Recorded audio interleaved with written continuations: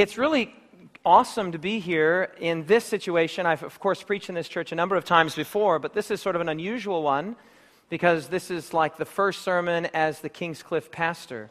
And I don't get nervous very often speaking. I've always sort of thought that nervousness was a sign of self-confidence and self-reliance. And since my confidence, I hope, and try to put all of it in Christ, I don't really get nervous. It's not a thing with me. But I feel really nervous this morning, so I think this is a good sign. I like it. I'm feeling good about feeling nervous. It's sort of a new sensation for me. The presentation this morning, in many ways, let me just give a little background here. We're sort of hitting the ground a little late in the game because of the visa situation and the transition with us moving. We were not able to be here until the very beginning of March. If we would have had our way, we would have been here January 1st, but it just didn't work out that way. The American government and the Australian government move at a glacial pace when it comes to these kinds of things. And so we're sort of arriving a little late in the game, but it's actually a good thing because the church is already sort of off to the races. I mean, the first day that I landed or the second day, I was already, there at the Evolution Seminar, and then we're starting a health seminar that's coming up and the Prophecy Seminar with Ashley on Friday. So one thing that's really nice about that is that things are already sort of in motion and moving, and we can just sort of seamlessly kind of come in. The thing that's sort of not so great about that is that I have a lot of things that I really want to tell you. And I'm going to have to wait a number of weeks because we have a guest speaker next week and a guest speaker the week after that and the week after that and the week after that. But the good news is that I'll be here for the next several years. So I think I'll have time to sort of tell you what I want to tell you.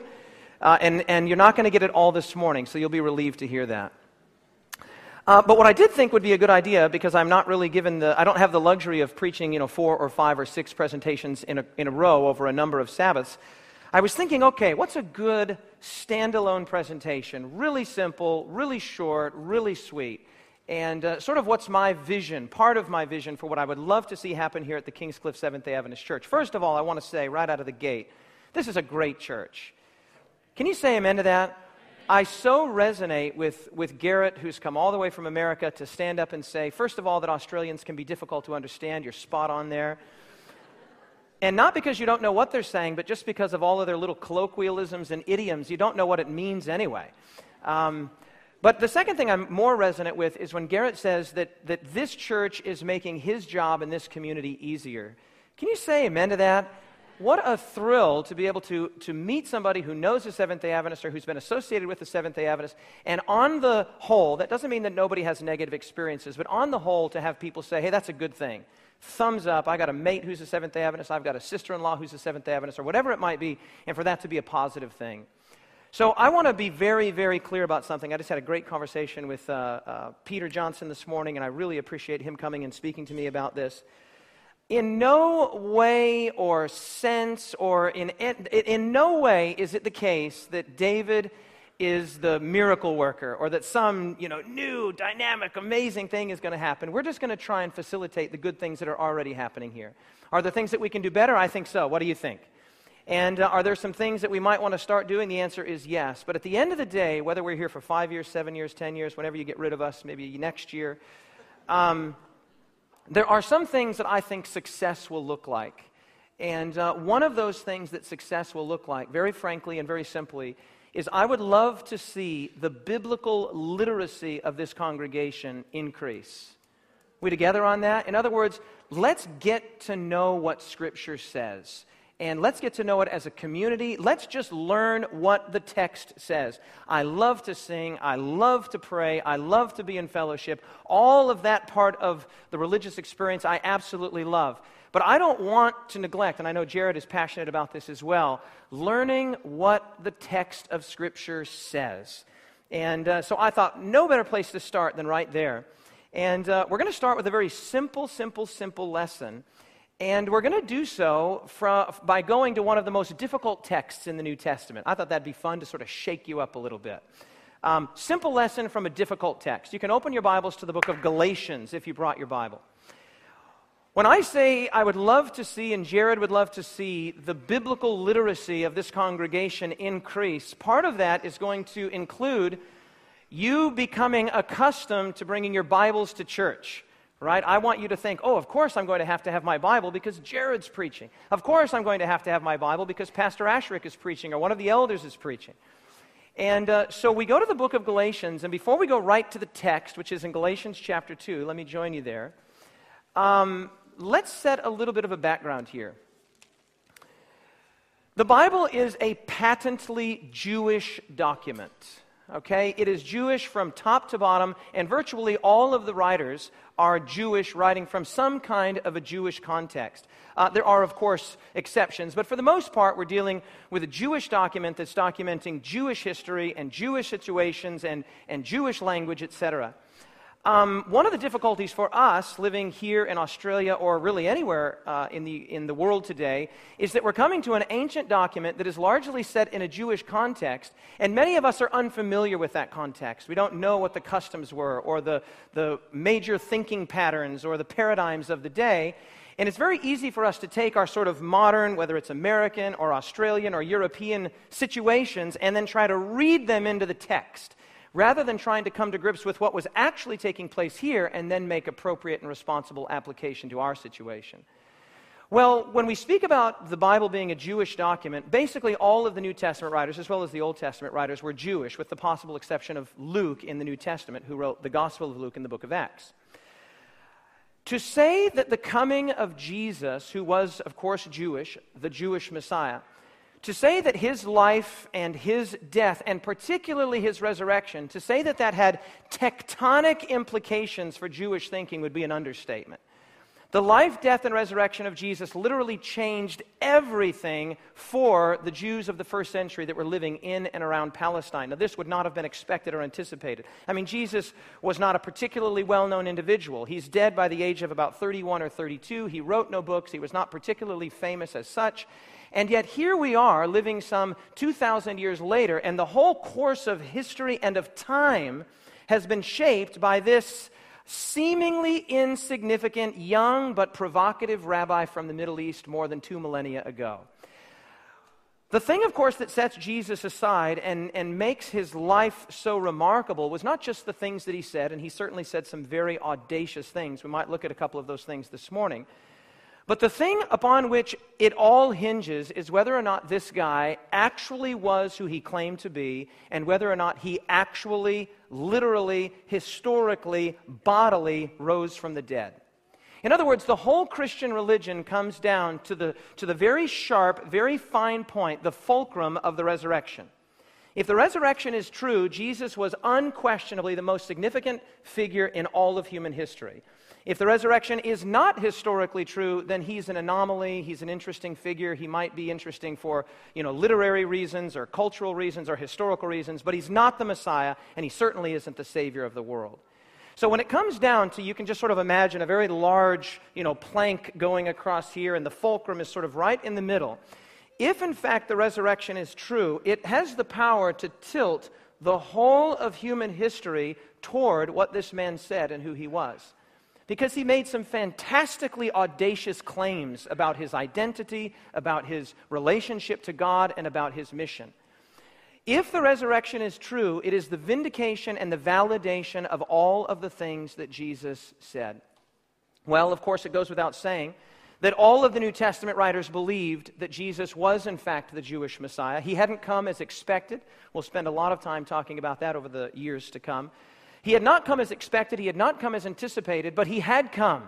And against all odds and against all expectation, he was crucified on a Roman instrument of torture, and he rose again the third day.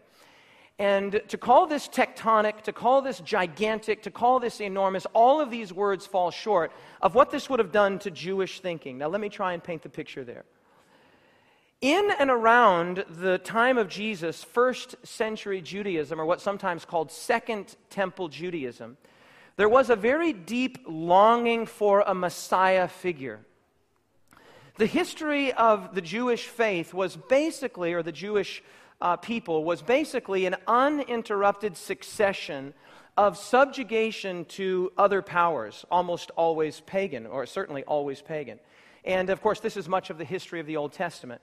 You have a subjugation, for example, to Egypt and to Babylon, to the Persians, to the Greeks, and in the time of Jesus, to the Romans. Now, this was a very problematic thing for somebody who's a Jew, because you're saying out of one side of your mouth that you believe you are God's chosen people, the descendants of Abraham, and the lineage through which Messiah will come. And so you really think that there's something special about you. The problem is that your history communicates that there's nothing at all special about you. You're exceedingly ordinary. In fact, even worse than ordinary, you often come up on the short end of the stick in conflicts with your neighbors. The expectation of a Messiah was such that the Messiah figure began to grow in the Jewish psychology and in the Jewish theology. When Messiah would come, he would be the best of all possible worlds. He would be a David-like king. Right? David, the great warrior. David, the greatest king of all Israel. He would have the warrior traits of King David. In addition to being a Davidic figure, the Messiah would be a Solomonic figure. He would be wise. He would be brilliant. He would be the one that would speak proverbs that only the most brilliant could comprehend. He would be a Davidic figure and a Solomonic figure. And he would even have a little bit of Saul mixed in. The first three kings of Israel, Saul, David, and Solomon. He would be handsome, he would be charismatic, he would be a natural-born leader.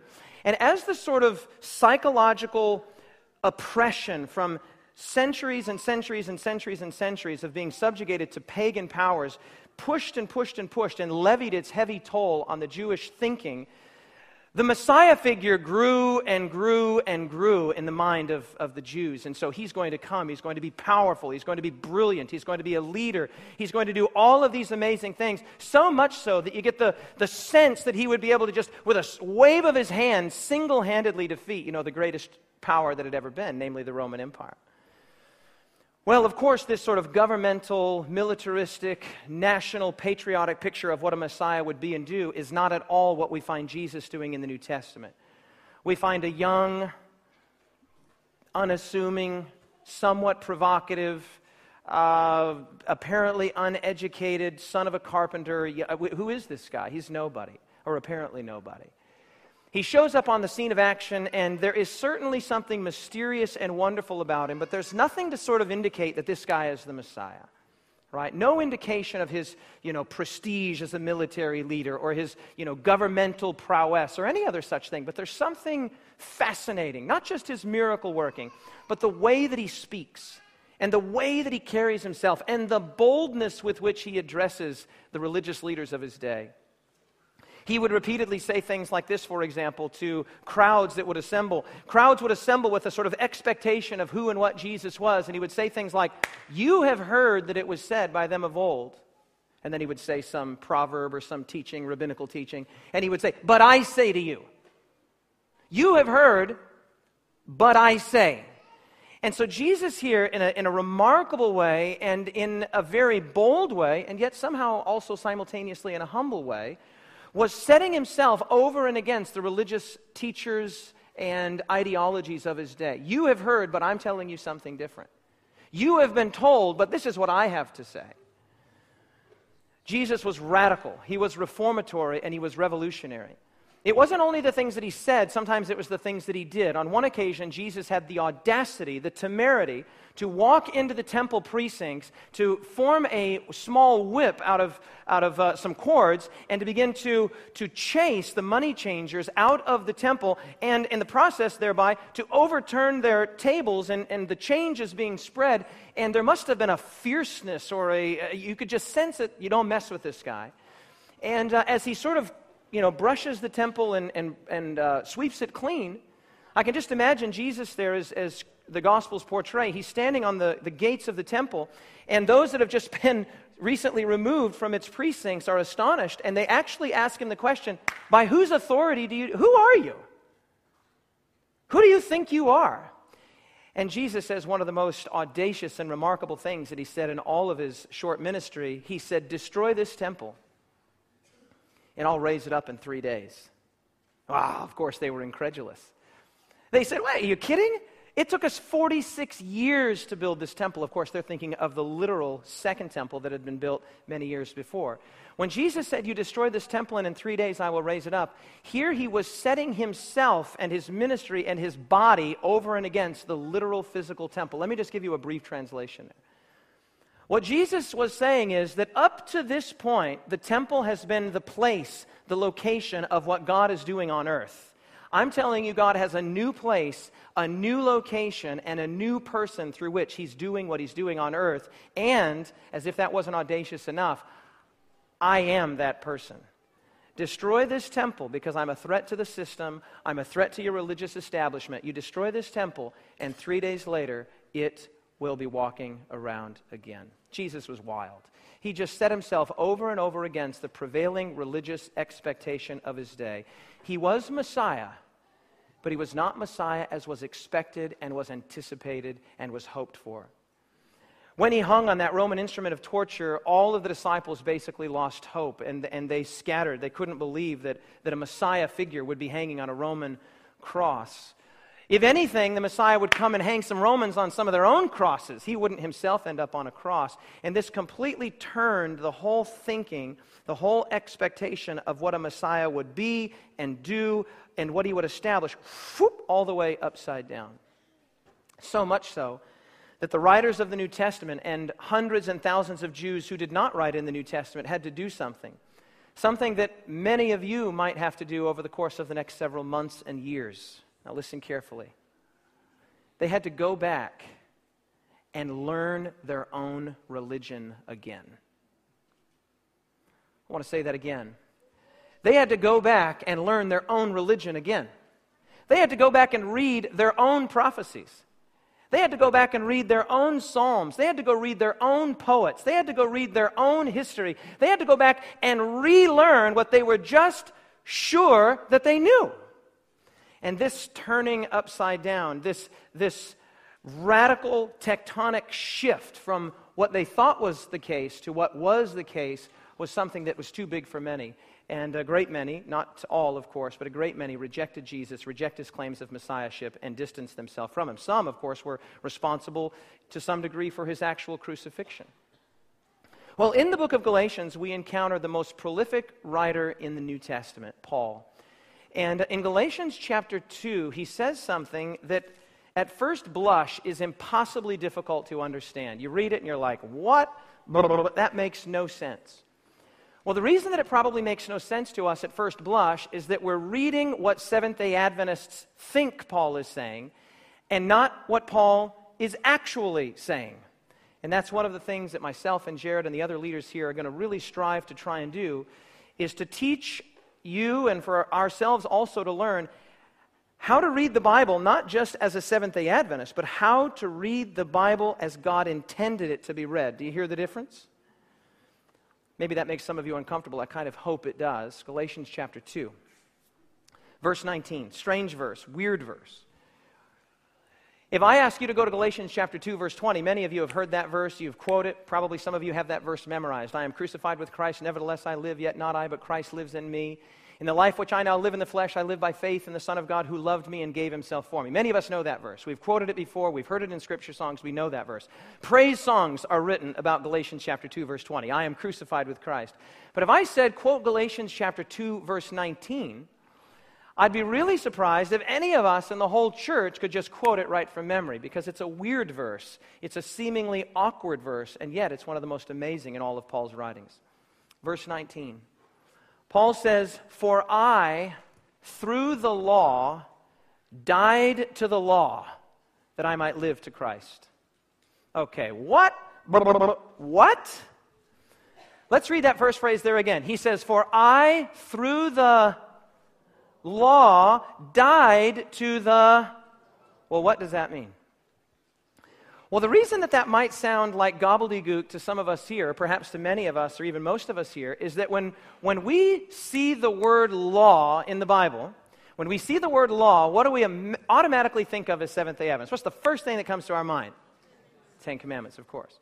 So when we read that, if we were to insert the phrase Ten Commandments, it really wouldn't make a lot of sense. For I, through the Ten Commandments, died to the Ten Commandments. Makes very little sense. Well, the good news for us is that that's not what the word means here in this context, law. Paul was not using the word law to refer specifically to the Ten Commandments, and basically never did. It's very hard to find even a single instance in all of the New Testament where any writer used the word law to mean the Ten Commandments. When a Jew used the word law, they were referring to either one of two things, the whole of the Old Testament, or perhaps more specifically to the writings of Moses, Genesis, Exodus, Leviticus, Numbers, and Deuteronomy. So now, in this context, what Paul is saying is this: I, through my reading of Moses, died to my old reading of Moses so that I might live to God. Let me translate that for you. After Jesus comes, he says, after this fulcrum, after the resurrection, and we have a new biblical picture of what a Messiah is and what he will accomplish, we are reading our own Bible. We're reading our own poets, our own Psalms, our own prophets. We're going back with a new set of glasses and we're reading our own book. And he says, I stopped reading. I went back and I read my own book. I went back and I learned my own religion, read my own history, he says, and I died to that way of reading my religion. And I learned a whole new way to see Scripture. For I, through the law, died to the law that I might live to God, to Christ. For many of us, we need to do the very same thing. Many of us in this room, not all, but many, were raised in the Seventh-day Adventist context or have been Seventh-day Adventists for a long time, and we are just sure that we know what Seventh-day Adventism means, what its message is, what its purpose is, what its goals are. But I would like to suggest that to a very significant degree, many of us need to go back and learn our own religion. We need to learn our own faith and learn it again. Many of us are going to need to say, a year from now or 2 years from now, perhaps longer, I died to my old way of understanding the Seventh-day Adventist faith so that I might be alive to God's understanding of what it means to be a Seventh-day Adventist. Now, just a word on this. One of the things that happened to the New Testament writers when they went back and started reading the Old Testament, they started seeing Messiah everywhere, but not in the places that they thought they would. Formerly, they had seen Messiah in these conquering passages, in the military passages, all of the passages, for example, in Isaiah and other places that talk about Israel being exalted over and against the various pagan or heathen nations. They'd read that. They knew that was there and that Messiah was going to do all of those things. But there were whole passages, whole books, whole poems that they were sort of conveniently skipping over that spoke of a suffering Messiah and a rejected Messiah and a Messiah who would be humble and meek and lowly. When the New Testament writers, particularly the gospel writers and Paul, when they went back and started reading the Old Testament, they started seeing Jesus everywhere. They started seeing messianic fulfillments, true biblical fulfillments of Jesus as Messiah all over the place, so much so that when they went back, it's like they were reading a whole new book. I can imagine that many of them would have felt like, man, I learned this stuff in Sabbath school. How did I miss that? Man, I learned this stuff. I'm a 4th, 5th, 7th, 8th, 10th generation Jew. I've been in this forever and ever, and I've known those stories. I've read those histories. I've read those prophecies. I've read those poems. How did I miss the point? And yet this is exactly what the New Testament describes. That these Jewish writers, again with the exception of Luke, that they went back to their own book, to their own stories, to their own history, to their own proverbs, to their own prophecies, to their own poems and songs and legacy. They went back and they put on a new set of glasses. And when they put those new set of glasses on with radical Christ-centeredness, they began to see Jesus, the meek and lowly Messiah. They began to see a suffering and a wounded and a rejected Messiah. They also saw a conquering and returning Messiah, but they realized that in fact that was at the very end of time. But there was this interim period where Messiah would come, be misunderstood, maligned, and rejected. They had to go back and relearn their own faith. They had to go back and learn what they were just sure they already knew. And Paul's language here in Galatians 2 is so strong. He doesn't merely say, I went back and I relearned it. He says, I had to die to that way of reading the Scriptures. I, through my reading of the law, died to that way of reading the law. Why? Because it was Christless. And in being Christless, it was lifeless. Many of us need to go back and relearn how to read our own text. Relearn our own history, relearn our own songs and poems and hymns, and realize that it always had Jesus at the center. We just failed to see it. He had been there all along, but somehow we had missed the point. We're just going to go to one last passage of Scripture here, one last place in Scripture, and it's in the book of Acts. Join me there if you would. Acts. Matthew, Mark, Luke, John, Acts. And Acts, of course, is just exactly what it sounds like. Acts is the story of the actions of the church. This is what the church did when they believed the message of Christ as Messiah, crucified and risen from the dead. When they believed that Jesus was risen from the dead and ascended to the right hand of God, it lit a fire, quite literally, the Holy Spirit fire, under the church. And the book of Acts is the story of what happened. And we could spend a lot of time there, but I just want to show you two passages, both in Acts chapter 8. They're very interesting. Acts chapter 8. Keep this nice and simple today. Acts chapter 8, beginning in verse 1. It says, "Now Saul," who of course would become Paul, the one that wrote what we just read in Galatians. This is long before his conversion. Or not before his conversion, but long before he would write there in Galatians. This is just before his conversion. "Now Saul was consenting to the death of Stephen, and at that time a great persecution which was at Jerusalem arose against the church. They all scattered throughout the regions of Judea and Samaria except the apostles, and devout men carried Stephen to his burial and made great lamentation over him. As for Saul, he made havoc of the church, entering every house and dragging off men and women and committing them to prison." One of the great heroes of the early church has been stoned. Stephen. This has taken place shortly after the resurrection of Jesus, within the first few years. And there's this persecution, this growing persecution that's mounting, especially against the church in Jerusalem. And Saul, who will later become Paul, is a major figure in this persecution. Now, I want you to notice what it says in verses 4 and 5, that those that were scattered, what they did. This is the point. Verse 4 says, "Therefore those who were scattered went everywhere doing something." You can summarize it in 3 words. What does the text say? Those that were scattered went everywhere, and what did they do? Preaching the word. You got that? In other words, what would be another way of saying that? What would be a more modern way of saying they went everywhere preaching the word? How else might we say that? Okay, they went everywhere spreading the news. Okay, anybody else? The word. What's the word? Okay, yeah, evangelize, that's good. Let's just go through it word by word. Preaching the word. What would be another word for preaching? Just one word. Teaching, speaking, sharing. Okay, very good. And the word here, preaching the word. What word? What word do you think they were preaching? Okay, what word though? What text are they using? They are using the Old Testament. That's what it's saying. It's saying that these people who were scattered, they went everywhere with the Old Testament in their hand, and they were sharing the Old Testament text. They were sharing the Old Testament scriptures. Now take a look at verse 5. What were they sharing when they shared the Old Testament text? Well, I'll tell you what they were sharing. They were sharing it as they were reading it with their new glasses. They weren't sharing it like the rabbis were sharing it. They weren't sharing it like those who didn't understand or those who rejected the messianic identity of Jesus were sharing it. They were sharing a whole new thing. Look at verse 5. "Then Philip went down to the city of Samaria," and what was he preaching? He preached Christ to them. So look in verse 4. What was he preaching in verse 4? He was preaching the word, and what's he preaching in verse 5? He's preaching Christ.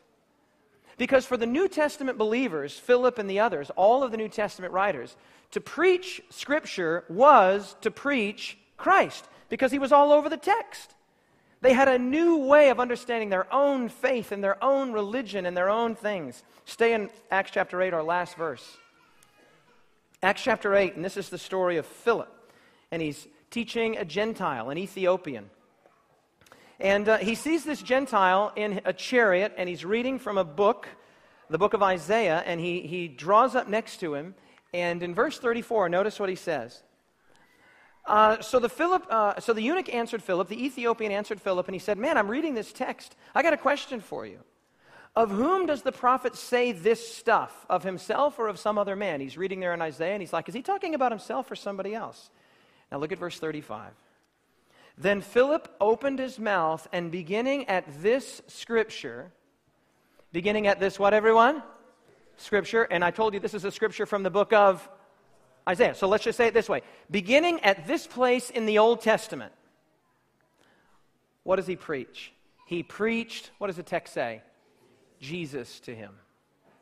Beginning in that text, he preached Jesus to him. Just like it says there in the beginning of Acts. They went everywhere preaching the word. Well, what were they preaching? The very next verse says, they were preaching Jesus. They were preaching Jesus. They were preaching Jesus. I want to put something up on the screen here for you.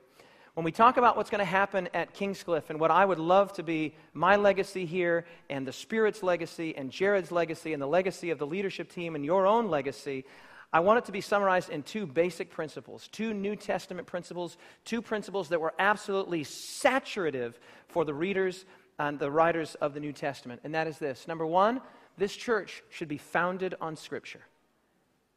Amen? Otherwise, what are we doing here?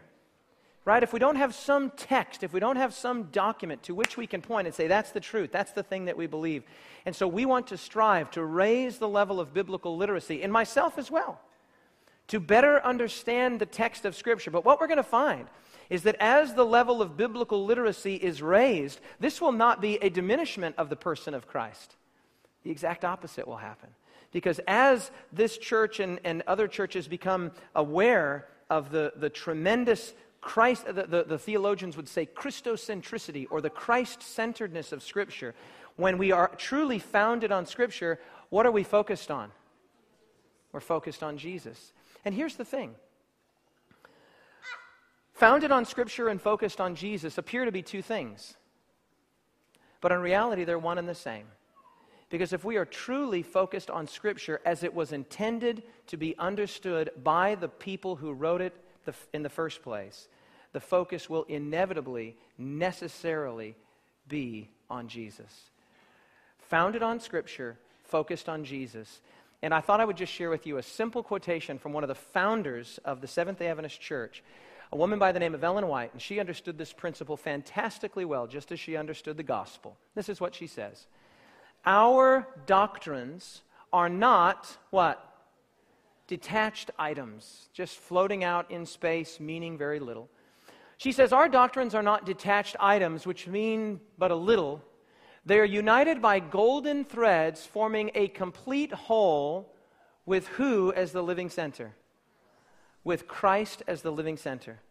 When Scripture is understood as it was intended to be understood, both the Old and the New Testaments, when Scripture is understood as it was intended to be understood by its writers and by God Himself, we will see Jesus not as tangential, not as somehow vaguely associated with the text, but absolutely central to the text. In fact, we're going to discover that if we try to read the text of Scripture without having Jesus at the front, we're not going to be able to understand it at all.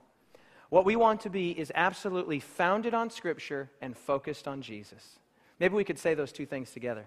We want to be founded on Scripture and focused on Jesus. One more time. We want to be founded on Scripture and focused on Jesus. And it's entirely possible.